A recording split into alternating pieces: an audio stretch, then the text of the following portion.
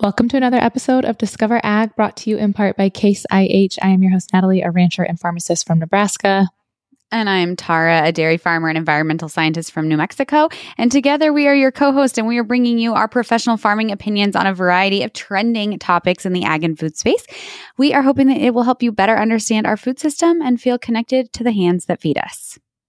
I have to say, this is going to sound a little weird, but I'm so happy we're back in our respective studios 700 miles away from each other, because I feel like whenever we're together recording live, we have the worst technology luck.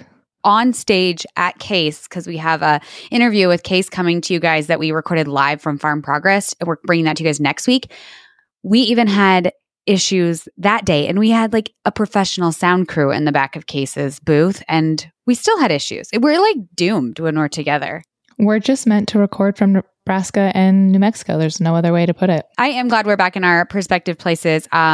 We were at Farm Progress, which we'll get into, but I have to tell you that traveling with you, we do not vibe. We are not travel buddies. I don't know how else to say it, but we are on very different wavelengths when we travel. And your airport Natalie gives me anxiety.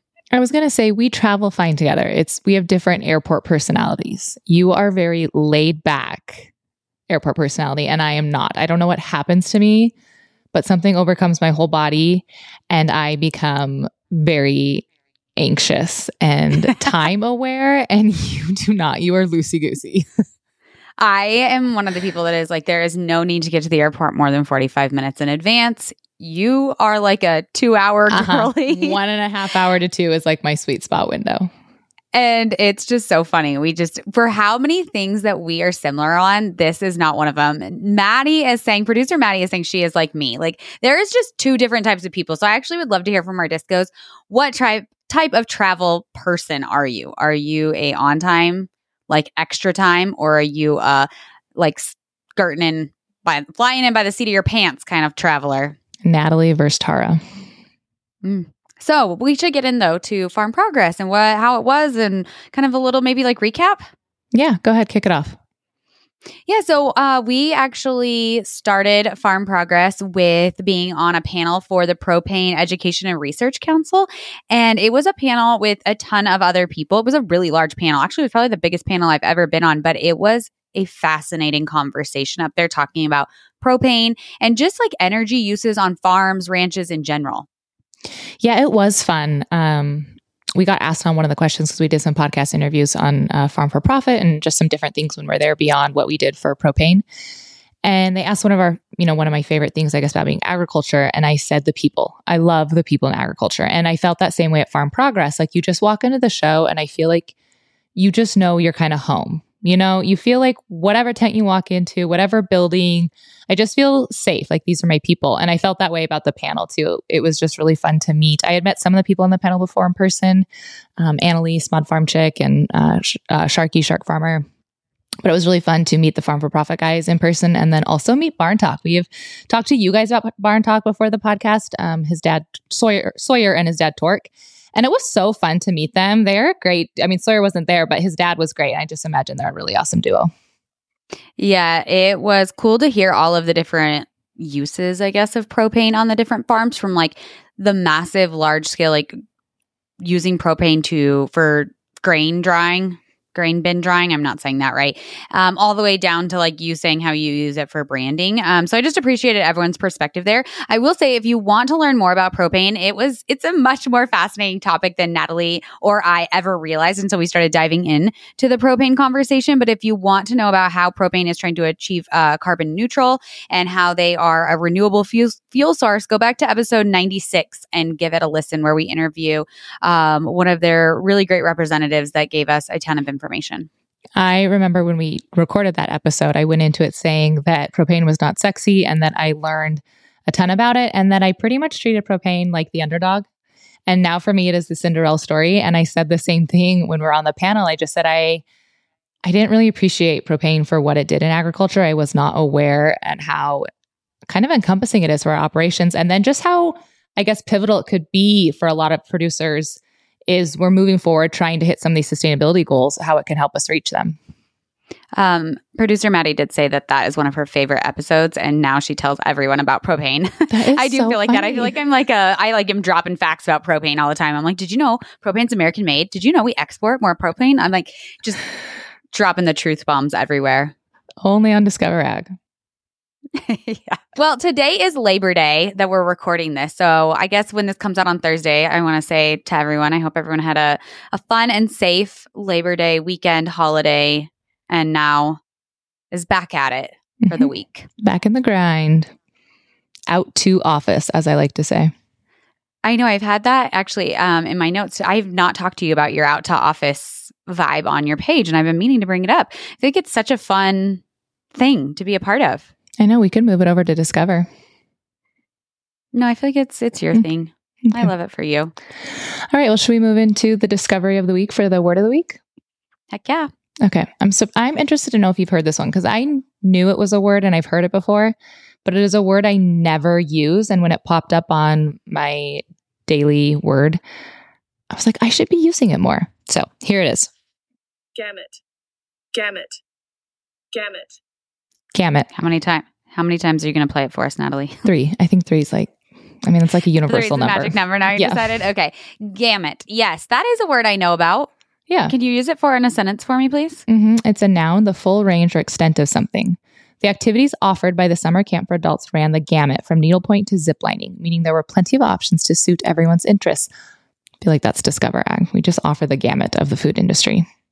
That's very true. That's a very good noun to describe us. I just feel like it's one of those words that can really expand and take your vocabulary to the next level. And it's not hard to use. It's not hard to remember. Like, come on, you guys, we can use gamut. We can do this. I agree. I feel like I do use it actually occasionally. I'm trying to think of how I would use it in a sentence, but I guess it'd be like, we ran the gamut of activities this weekend. Like that. I think your example was a really great example. I feel like I use spectrum way too much. I'm going to try and use gamut instead. Okay. All right. Challenge accepted. Okay, so before we move into the articles for this week, we do want to thank one of our sponsors. Discover Ag is brought to you in part by Case IH. To the men and women at Case IH, farming is a way of life, a life they live every day on millions of acres across North America. Get to know the farmers who work at Case IH and see how they bring that perspective into everything Case IH does. Visit builtbyfarmers.com to see their stories and to even share your own. Built by Farmers, Case IH, a proud sponsor of the Discover Ag podcast. And we said this last week a little bit, but we had the best time with them at Farm Progress as well. It was great, like getting to see everybody that we talk to and email so regularly and connect with them. They were such an incredible team. I do love being a part of the Case family. They're a good family to have adopt you, for sure. Totally. Completely agree. All right, you guys, the first article you need to discover this week, title, Burger King faces legal claim over size of Whopper. Burger King must face a lawsuit that alleges it makes the Whopper burger appear larger on its menu than it is in reality. A U.S. judge has ruled. Okay, my very first question when reading this was like, who are these plaintiffs? Like, who is getting the money if they win? I just feel like this is a lawsuit made up by lawyers, which is actually kind of interesting because there is a whole gamut of lawsuits being filed. Thank you. Being filed against fast food chains for like false advertisement. And it is by the same 2 lawyers on all of the suits. So I feel like it is a lawyer driven lawsuit. There is like one lawyer out there who's an expert in this and they just call him in for this. But I wrote down the same thing, that it kind of blows my mind. Rivals McDonald's and Wendy's and also Taco Bell, which we'll kind of dive into, they're all facing similar lawsuits in the US. And I just, like, what has the world come to, kind of, you know? So I feel like I kind of kept going back and forth that I was like, what is the world coming to? Seriously, we're suing over whether you think like your burger at your fast food joint looks like the menu option.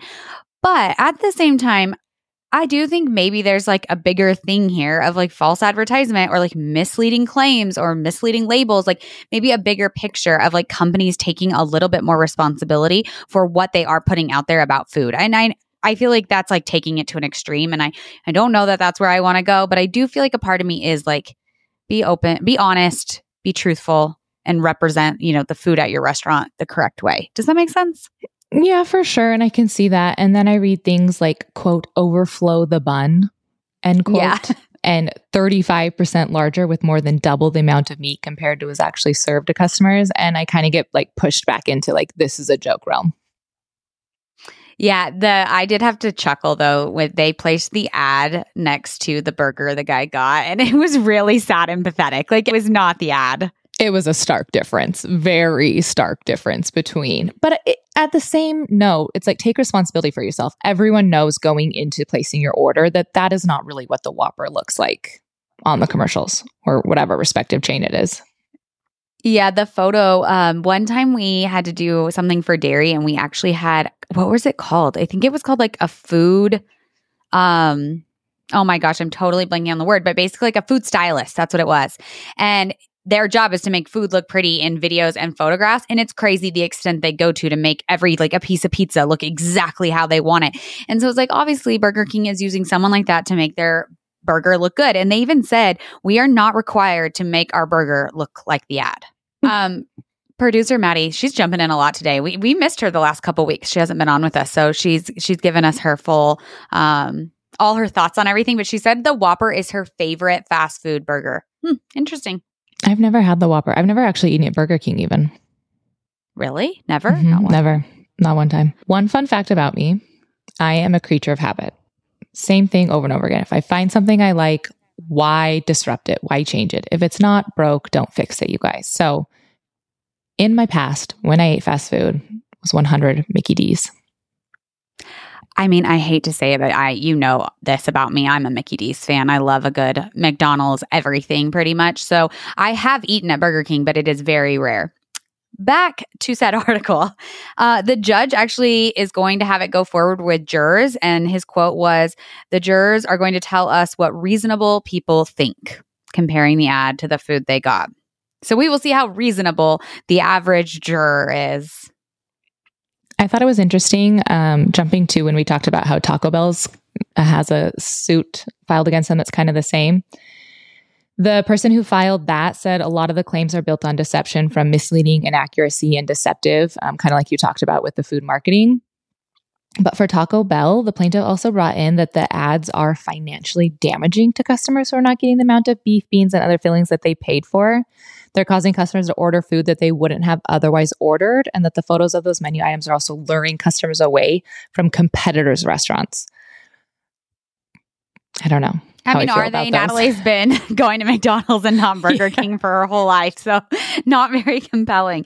Some of the money side of things, Taco Bell, the lawsuit for Taco Bell, they are seeking $500 per item sold between July 31st, 2020 and whatever ends up being the final like deposition for legal action date. I thought that was an interesting math equation. Like, who decided that? Like, it's worth $500 per item sold. So that's going to add up really quickly of how much money Taco Bell is going to owe. I found a lawsuit of a Florida jury that awarded $800,000 in damages to a 7-year-old girl who suffered, quote, mental anguish when a chicken McNugget fell on her thigh, causing her a 2nd-degree burn. The lawyers of the family had asked for $15 million originally, and they settled on the $800,000. Oh, man. Isn't back to my original statement. What is the world come to? I will say, though, one positive. I mean, I'm pro adding more meat in all of these burgers and burritos and everything. Like, sure, let's add double the patty sizes and way more of the beef in the Taco Bell. We like the bun overfloweth. We do like the bun to overfloweth. I got some interesting facts about McDonald's. Here we go. Oops, sorry, Burger King. About Burger King and Taco Bell. First of all, Burger King is called Hungry Jack's in Australia, not Burger King. And Taco Bell has a new like fancy upscale version called the Taco Bell Cantina. And it has a like open kitchen concept, custom menus. It has specialty alcoholic beverages. And best part, if you go to the one in Vegas, you can get married in it. For $770, you can book a wedding package. Your bow tie will look like a sauce package. Your garter will look like a sauce package. Maddie says, sign me up. Yeah. You get custom t-shirts that say Mr. and Mrs. like Taco Bell. So I can't. Just in case. If anyone is looking for a wedding venue, $770 Taco Bell Cantina in Vegas is all yours for like 1 hour. Producer Maddie will be there. I will not. Sorry. I'll sit this one out. I mean, if I knew someone that was doing it, I'd probably go just because it'd be like so funny. Actually, I say that. But in all reality, I think a Vegas wedding would be so fun to attend as a guest. I completely agree. Okay, well, that wraps us up for the first article. Moving into our second article. This article is actually brought to you guys by Morning Ag Clips. We've talked about them before on our last 2 episodes, but they are America's #1 source for ag news, and you can get so many great different articles across the ag and food space from Morning Ag Clips. So go check them out. Click on the link. We'll share to stories as we always do, but you'll be able to click and go check out their website, check out this article. Yeah, we had a lot pulled from them that we couldn't decide between. I do feel like they are bringing the news right now in a really good manner that, like I said, we couldn't pick. But diving into the article we did pick from them, titled American Farmland, Why Are Investors Turning to This Asset Class? I think we chose this because we talk a lot about foreign ownership here of farmland, as well as like celebrity, investment. Bill Gates is probably what you're thinking of. China, we've talked about. So 2 great examples. And I feel like we always give stats about the topic and put it kind of into perspective, but I don't think we've ever delved into kind of like the why behind it. And so that's kind of what this article did. And I thought it was pretty interesting. It was fascinating. Actually, it opened up with a stat that I was pretty shocked by, that the USDA reports with inflation adjusted net farm income in 2022 was 8.3% higher than 2021 and is the highest it's been since 1973. Really shocked me. I was not expecting that opening fact. You just love your stats, your number stats specifically. I do. I hope everybody likes them as much as me. They're probably like, no more stats. But one of the reasons that this is such a great investment, investing in farmland, is because you have the returns, obviously, from like the actual crop, what's generated there, and then increasing land value. Like it's a double whammy for investors. Yeah, the article quoted, farmland investments offer many benefits for the owners, including a natural hedge against inflation, attractive returns despite low volatility, excellent source of passive income, and unrelated to any other class of assets, and availability of user-friendly investment platforms, which we've always said. It makes sense. Like when people get all up in arms kind of about, whatever celebrity, mostly Bill Gates, owning farmland, I'm like, you have to take a step back and look at the big picture. And yes, you could go down the concerns of, hands and people owning land that shouldn't be, but it's not odd for them to be doing it. Like it makes sense. I don't think it's like a double compound of we have to be worried about like, why are they doing it? I mean, again, you can go down conspiracy, but at the root of it, like if they're a businessman, it's very appealing. Yeah, I agree. We've talked about Bill Gates a lot. Bill Gates made the headlines in 2020 when he became the country's largest private landowner, but he has since been outdone by several people. Ted Turner, the media mogul, owns about 2 million acres of farmland. And then Jeff Bezos, Amazon founder, owns just under 500,000 acres. There was also, they mentioned Dr. Oz, which kind of surprised me, but Dr. Oz is out there buying up farmland apparently. So random. One of the stats that blew my mind was according to a 2021 estimate by the U.S. Department of Agriculture, USDA, about 30% of all American farmland is owned by non-farmers. I did not know that. Look at you out there stealing my stats. I know. I thought that was pretty crazy. And then out of the 900 million acres of cropland nationwide, about almost 40% is rented out to farmers. Mm-hmm. Which, I mean, we lease a lot of our land, so I'm not really shocked by like lease numbers, rented, owned kind of value when it comes to people who are operating in agriculture. Almost a decade ago, Warren Buffett talked about investing in farmland, and his quote was that it has potentially substantial upsides and virtually no downsides, that it can be actually even during recessions, American farmland retains its value. Yeah, going back to people have been doing this forever, it makes sense. Warren Buffett has been investing in farmland for a very long time. Shout out to Omaha, shout out to Nebraska. Actually, pause. I want to shout out to Nebraska for our women's volleyball team as well. I sent you a reel. Oh my gosh, I know, that was so cool. I don't know if everyone has seen it. There's been a lot of social media content around it, but we just set the the world record for largest attendance for a volleyball game. We held it in our Husker For any football. women's sports. Mhm. Oh, okay. Yeah. I didn't know that. That was just for volleyball. That makes sense. It'd be for any women's sports. We hosted the volleyball game in our Nebraska Husker football stadium. And if you can go to the volleyball, like Husker social media page or anything like that, the content, it was really cool to see. A lot of it gave me goosebumps. It was awesome. One of our employees, Mitch, he was actually down at the game and he said it was really cool to be a part of. There was like 92,008 people there, which is crazy. Mm-hmm. Back to the article. Sorry. It's okay. I liked that little tangent. You mentioned crowdfunding when you first gave your spiel about this article. You mentioned crowdfunding, and I found this part really fascinating. There's a platform called Acre Trader, and it's basically so that even like small time investors can invest in farmland. So you don't have to go out, obviously, and have $1 million to buy, a ton of farmland. You can have as little as 10,000, and you see between 2 to 5% return. And then when you really see the return is in 5 or 10 to 15 years when you sell the land, then there's a big return on your investment. I actually sent that website to Luke to look into. I was like, do we need to be on Acre Trader doing something? I did the same thing. I have in my notes. I am like trying to convince Daniel that we should get on board with this. There's some like minimum requirements, but I was like, that's kind of fascinating. And it's all different crops. I think they said they have 11 different types of row crops. They have like vineyards, which is actually, stay tuned for more information about vineyards later in this episode. But I thought that'd be kind of fun to be able to like pick a crop you wanted to invest in and where you wanted to. I don't know. It gives you a lot more options. I have never related more to a quote in this article than they said. Many farmers who own these lands for decades are certainly asset rich, but may not be cash rich. And I was like, if that does not sum up my life, I'm always like, dear Lucas, husband, can we please be more cash rich and less asset rich? Please. I'm begging you. Please. I know whenever you I always feel like in movies they're like liquidating my assets. I'm like, yeah, not in farming. Sorry. They're pretty tied up. Yeah, not going anywhere. Hopefully.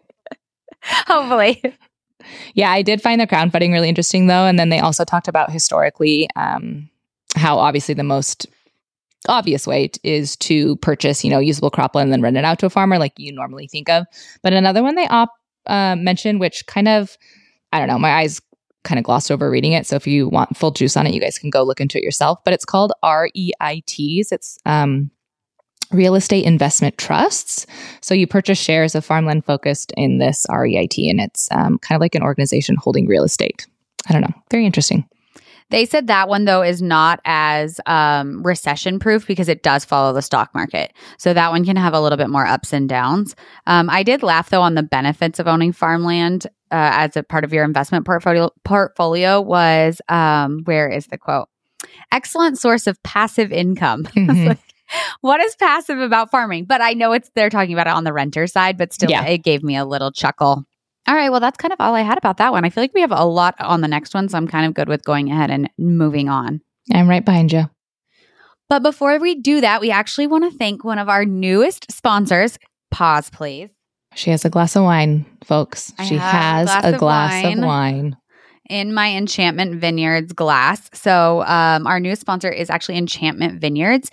It is a family-owned winery right here in my hometown of Portales, New Mexico. And they actually produce about 30,000 bottles a year, which I thought was crazy. They grow about 5 acres of grapes, and they grow all sorts of different things, tons of different wines. I personally love their Chardonnay, but they put every single bottle is hand harvested. So it's really incredible. I'm actually going to go out next week and see some of their harvesting. So I'll share to Discover Ag Stories. And then some fun facts that she sent me. New Mexico is actually the oldest wine growing region in the United States, thanks to the Spanish conquistadors. And then grapes are a low water crop. Isn't that really fascinating? They don't use a ton of water, so it can be grown in like very dry climates. And then when I was talking with Enchantment Vineyards about this, Megan is the person that is running that company. She told me the coolest thing about how good wine is all about the soil. Like if your soil's really good, your grapes are really good. And one of the things that was kind of crazy is in the US, wines do not have to say if they have additives. So if you are getting that $10 bottle of wine, chances are it has a ton of additives to make it taste better because it may not be great grapes. So Enchantment Vineyards actually has absolutely no additives. It is just grapes. And we have an amazing discount code for you guys. Discover20 is our discount code. It gets you 20% off and they ship nationwide. So you can go onto Enchantment Vineyards. It'll be in our show notes and you can get yourself some really great wine and know where it came from. It's actually a fully woman-owned company and winery. So I think that's kind of a fun little fact too. There's so much I love about them. There's so much I am happy that they are a part of the Discover family now. I did know about the additives on wine. I think it's starting to become a lot more, I think maybe aware, I guess, if you're kind of like in the wine circle. So I love that Enchantments has no additives. And Luke, I don't know, recently, like in the last day or two, watched one of the documentaries on Netflix on the Blue Zones. And so now he's on like this wine kick because they talked about it on the Blue Zones. So I'll be placing an order to appease and fulfill his goal to be a centurion. So Enchantment Vineyards, thank you for helping my husband out. Yeah, they currently today, when I was texting with her to get ready for this podcast, they have 700 gallons of Chardonnay in the tank they're currently processing. So he'll have to, maybe the next batch will be red wine, Luke. But yeah, you'll have to get on and get your order in and then we can do wine tasting maybe together. That'd be so fun. I'm really jealous that you're going to see the harvest. I think that'd be so cool. It looks fascinating. They brought in all their equipment from Italy to process the wine and everything. And so it's super cool. I'll share all the details. So Enchantment code Discover20. All right, you guys, getting into our last and final article that you need to discover this week. Title: France has so much extra wine, it's paying farmers $215 million to destroy it. To put that into perspective, that is about 400 million bottles of extra wine. Mm-hmm. Like this is not a small amount of wine. No, it's 7% of last year's production. And I Googled it to see, like, in the perspective of how much they're making on the grand scheme of things. And France makes about 7 to 8 billion. So it's a decent amount. It's a lot of wine. And other deets, I guess, is it's specific to the Bordeaux and I am not French. Languedoc regions. Yeah, we'll go with that. Nailed it. Oh my gosh. All right. Diving into why, the big question. We are not economic girlies. If you guys remember a few episodes back, Tara spent, I think, one day in econ and then you tested out. Is that right? Yeah.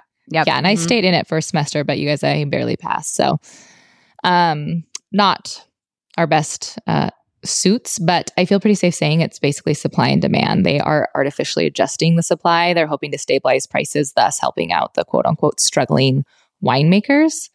In the words of Marc Fresno, who's the French agriculture minister, he said the money to destroy surplus stock is meant to stem a collapse of prices and allow winemakers to find sources of revenue again. Yeah, I also thought that it was crazy, the part about how the money will allow wine producers to actually distill the alcohol from their surplus wines. And they would turn it into pure alcohol, which can be sold at a loss to makers of like hand sanitizer, perfume, and other industries. I had no idea you could like take wine and like turn it into hand sanitizer. Yeah, that is one thing I want to point out because I feel like from the headlines, it's a misconception that they are just throwing the wine away. And it's not. It's basically like a buyback program kind of, I think.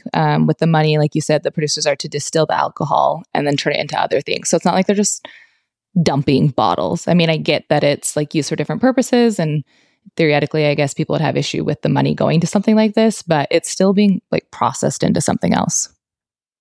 This isn't the first time that France has had to do this. They've been having this problem. So I thought some of the numbers were kind of crazy, as I'm always bringing those stats. Declining red wine sales have fallen 32% in France over the last 10 years. More drinkers are turning to either rosé, beer, or even non-alcoholic options. So this is kind of, they're in like crisis over there.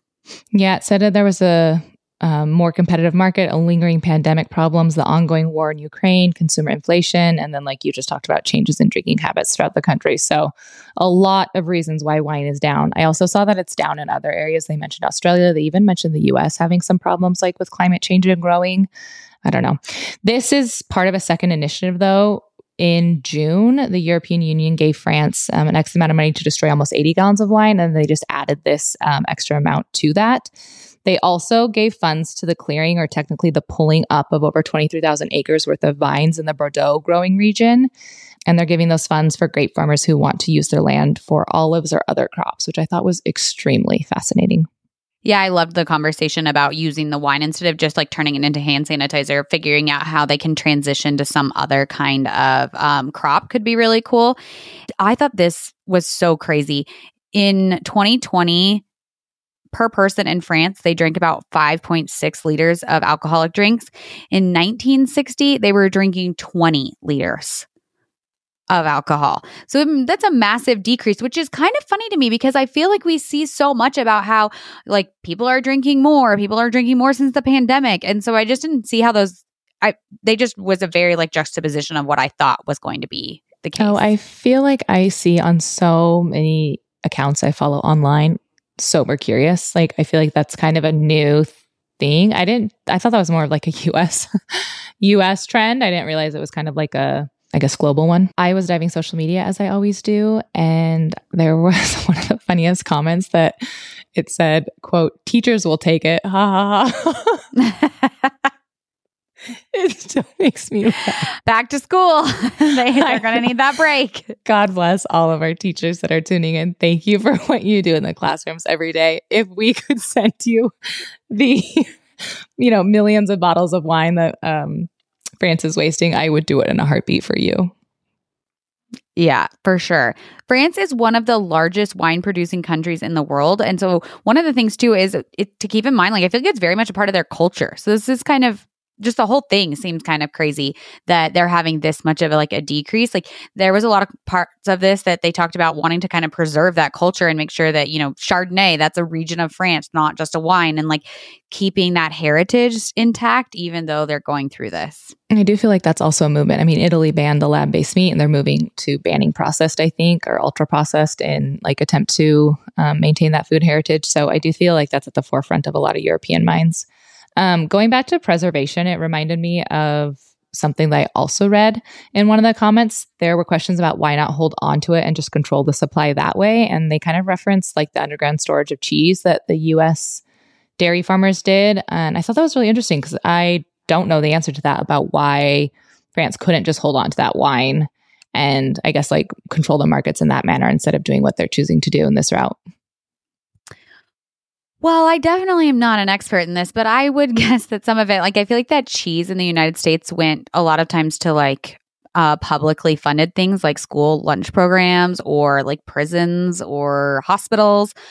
And I don't know that those are, we're not going to be serving wine in schools, prisons, and hospitals. So it could be problematic. I don't know. But I would guess it's something kind of like that, right? Like the cheese was also like a part of, if you had like kind of like a doomsday prepper, right? That there'd be like some extra food. Although if it's the end of the world, I'd like a little wine stashed away for me personally. With your cheese? With my cheese. I want both.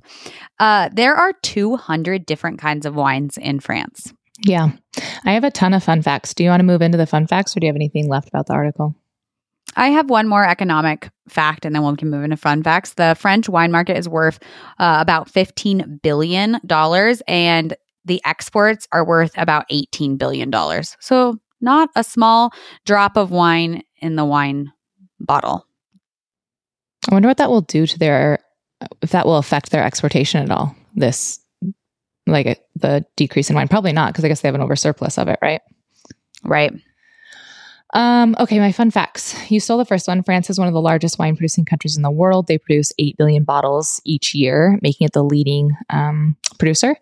Unlike foreign wines, you kind of touched on this when you were marketing for enchantment wines, but unlike foreign wines, which are labeled according to the grape used, French wines are labeled following the soil on which they are produced. The towns and regions where the grapes are grown correspond to the notion of terroir, which is fundamental to French wine. I think they actually coined that word and term. It refers to the combination of natural factors, so like orientation to the sun, humidity, temperature variation, etc., with a particular type of vineyard that alters the flavor of the wine. This is why you can have the same grape variety that is planted in different regions, but the wine can be different from each other. I thought that was so fascinating. I feel like now would be a good time to mention that we are going to do a mini interview actually with the owner of Enchantment Vineyard. We're going to bring her on. And I think that just based on the conversations I've had with her, I think it's going to be fascinating. I think you guys are going to love it because it's so cool about the whole soil and how it makes the grapes taste and how just every single thing, like grapes are very fickle crop, I feel like. Fickle. Did you know that Dom Perignon is an actual freaking person? No, I did not know that. Yeah, and not just a person, but he was a monk and he invented champagne. I had no idea. Who knew? Great fact. Way to bring it. Thank you. So it said that the Perignon monk was a monk that was the pioneer of winemaking techniques. And actually a lot of the monks contributed to early wine and I guess advancements in it. They experimented a lot. But he is the one that accidentally discovered champagne. And this is my favorite thing. When he did it, they said he was, quote unquote, to have said, "Come quickly, I am drinking stars." Dom Perignon. Wow. I know. What a guy. That I just magical. Isn't there some rule too that like you can't say champagne unless it's from the Champagne region of France or something? I have heard that. Crazy regulations on what you can call different things. My last fun fact is that there was a plant-eating insect that almost single-handedly ruined all French wine. It was back in 1860. It was a tiny little insect called Pylorexia, and it nearly destroyed the entirety of France's vineyards. Thankfully, however, the good old US stepped in and saved the day by offering our own resistant rootstock to graft their alien grapevines onto. And which is crazy, but France is still in certain regions seeing effects from that. So certain ones have about half of their original size before the outbreak. That's crazy. Do you remember a couple years ago when the fires were in like Napa, and we have a friend who grows wine grapes, and like the ash caused a lot of damage to the wines in that region because when it fell on it. Yeah, it's crazy. The grafting thing is crazy, how they can graft one piece of a plant to another vine. I think that's actually so interesting when it comes to agriculture, the grafting.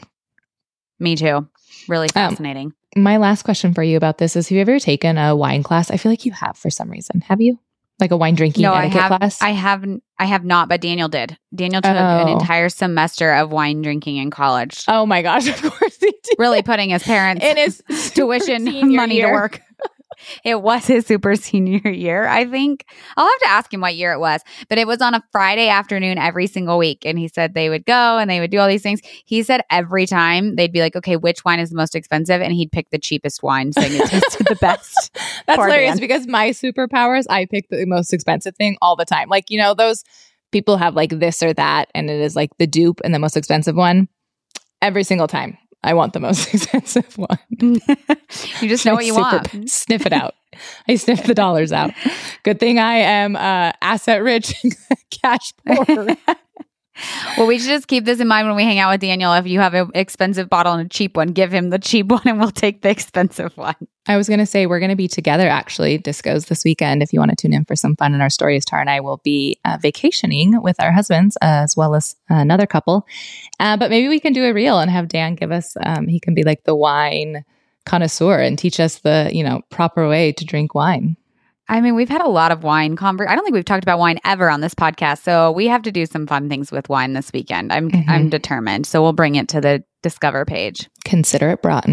All right. Well, I think that wraps us up for today. I want to thank our sponsor once again, PERC, Propane Education and Research Council. We will link them in the show notes if you want to learn more about propane. So thank you to them for sponsoring this episode, and we will see you guys on Thursday.